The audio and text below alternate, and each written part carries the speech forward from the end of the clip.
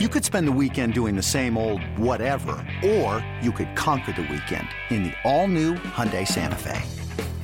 Visit HyundaiUSA.com for more details. Hyundai, there's joy in every journey.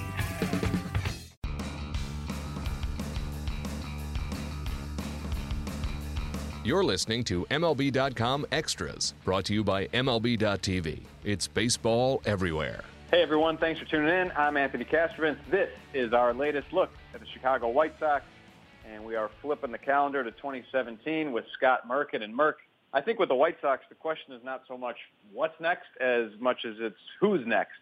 You know, who's next to go in this rebuild process that has already compelled the trades of Chris Sale and Adam Eaton. No shortage of trade candidates on this club. There's a chance that this roster could look exactly the same going into spring training, but there's probably equally as strong as a chance that another move is made. What do you think is going to happen here in the next couple of months? I think it's so hard to say because one thing Rick Hahn has done tremendously in the first couple stages of this rebuild is he's stuck to his targets. You know, he is not. Yeah. If a team came back and said, "Well, we want Sale, but we'll give you, you know, Moncada, but not Kopech." Rick is, and I'm just using that hypothetically. I haven't heard that directly, but yeah. You know, he's not moving off his demand. So Jose Quintana could be the opening day starter for the White Sox. He could be traded if the 3 or 4 elite players they ask for are returned. You know, that's what it all comes down to. And I think the other thing is, don't ever rule out the 3-team deal with Rick, because Rick seems to be kind of the master of that. So maybe, you know, look at this example, the Yankees. I've read reports that they're not willing, understandably, to part with some of their top-notch prospects. So maybe you can take one from there and get another team in and work it all, you know, together. So that's a possibility. But, yeah, I mean, it could be spring training where they have the name tag saying, "Hello, my name is," because there's so many new guys on there. Or it could be Sale and Eaton are the only ones who are traded as of the start of spring training. Not saying that more couldn't go in spring training, more couldn't go at the trade deadline. As Rick has stressed a number of times, this rebuild process is ongoing, you know, into next offseason for that matter. Yeah, it's a fascinating process. And, you know, within that, of course, they're still fielding a team in 2017. It's not like they're, right. You know, going shorthanded. Do you see any moves on the 2017 front, or is it's pretty much all prospect acquisition, or are there any areas of this club they're still looking to improve for 2017? Well, they need a catcher. I mean, they have Omar Narvaez, who had a nice, impressive showing last year. He's kind of a scout's find who has developed over the couple of years in the Sox system. Worked very well with Carlos Rodon. You can see in the numbers with Carlos Rodon how well they match together. Handled Quintana well. So, you know, he's definitely a guy who could be a 2 or 3 start a week guy. So, you know, you don't need to go out. They probably are not going to, I can almost assuredly say they're not going to go out and get like someone such as Matt Wieters, who would be a frontline guy. But I think they're going to probably look at another guy who could split the time with Narvaez back there. So kind of have co-starting catchers. You know, with Zach Collins, they're one of their top prospects before this influx of talent in the trades, targeted right now as the catcher of the future, probably in 2018, somewhere in that year. You know, they probably could use another outfielder or center fielder, and there are some, you know, non-tender guys, some other free agents who could, you know, come on a 1-year deal and they might add on. So like you said, they haven't waived off 2017. They're going to play 2017. And, you know, it would be interesting. Obviously, you lose Chris Sale and Adam Eaton, who was a dynamic presence both offensively and defensively. But you lose Sale out of the rotation. That's a big dip. But, you know, what does this team look like? What is their competitive stature if those are the only 2 that are gone? Is it a team that can still fight for 500, which would seem to kind of, you know, they haven't talked about the quote-unquote tanking part of the rebuild process, which you see, you know, other teams don't plan to do that, but because they trade something, they end up losing 95, 100 games. But would this team be better than that if these are the only 2 that go? You know, I mean, I think Todd Frazier still has a market out there. David Robertson's market seems to have understandably gone cold with all the free agent signings and trades for closers. So, you know, it'll be interesting to see Melky Cabrera.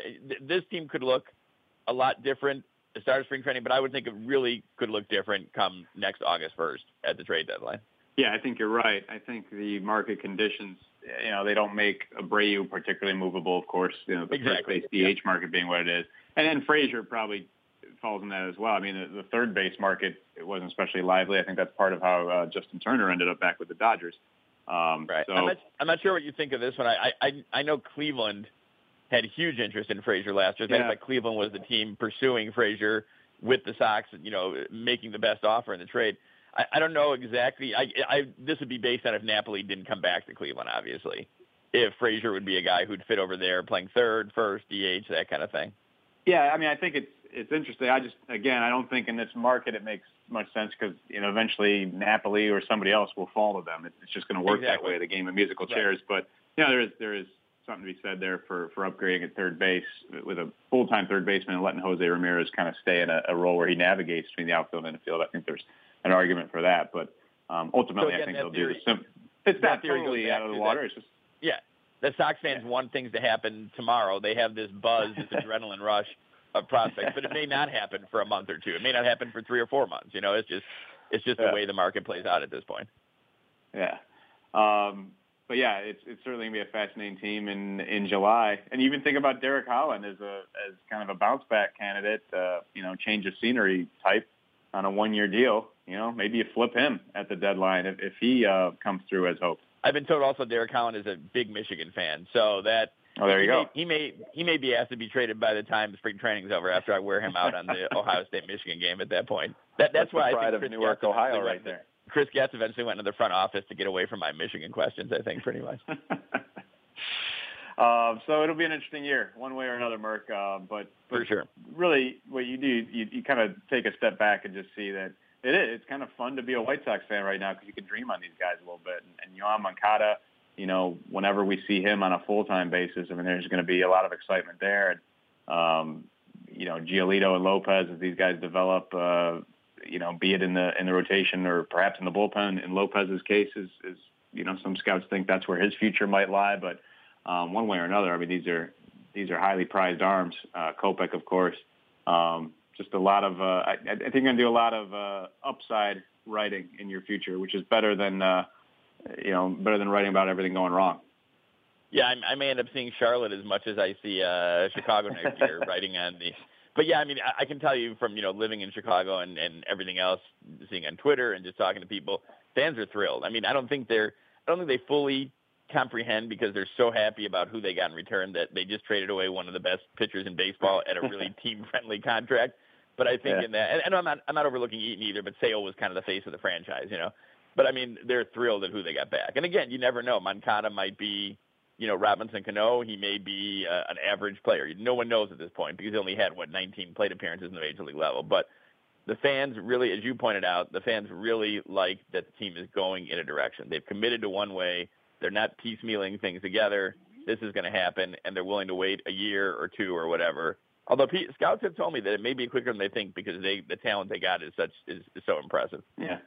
All right. Well, Scott Merkin will be all over whatever happens next or whoever goes next for the Chicago White Sox over at MLB.com. I want to thank him for joining us. Thank you all for tuning in. This has been MLB.com Extra Chicago White Sox edition. MLB.tv Premium, the #1 live streaming sports service, is celebrating 13 years. Watch every out-of-market regular season game live or on demand in true HD. Real-time highlights, live look-ins, pitch tracking widget, and more. MLB.tv Premium includes a free At-Bat 15 subscription. Watch live baseball on over 400 mobile and connected devices. Watch at home, in the office, or on the go every night on every device. Blackout and other restrictions apply. Visit MLB.tv for details.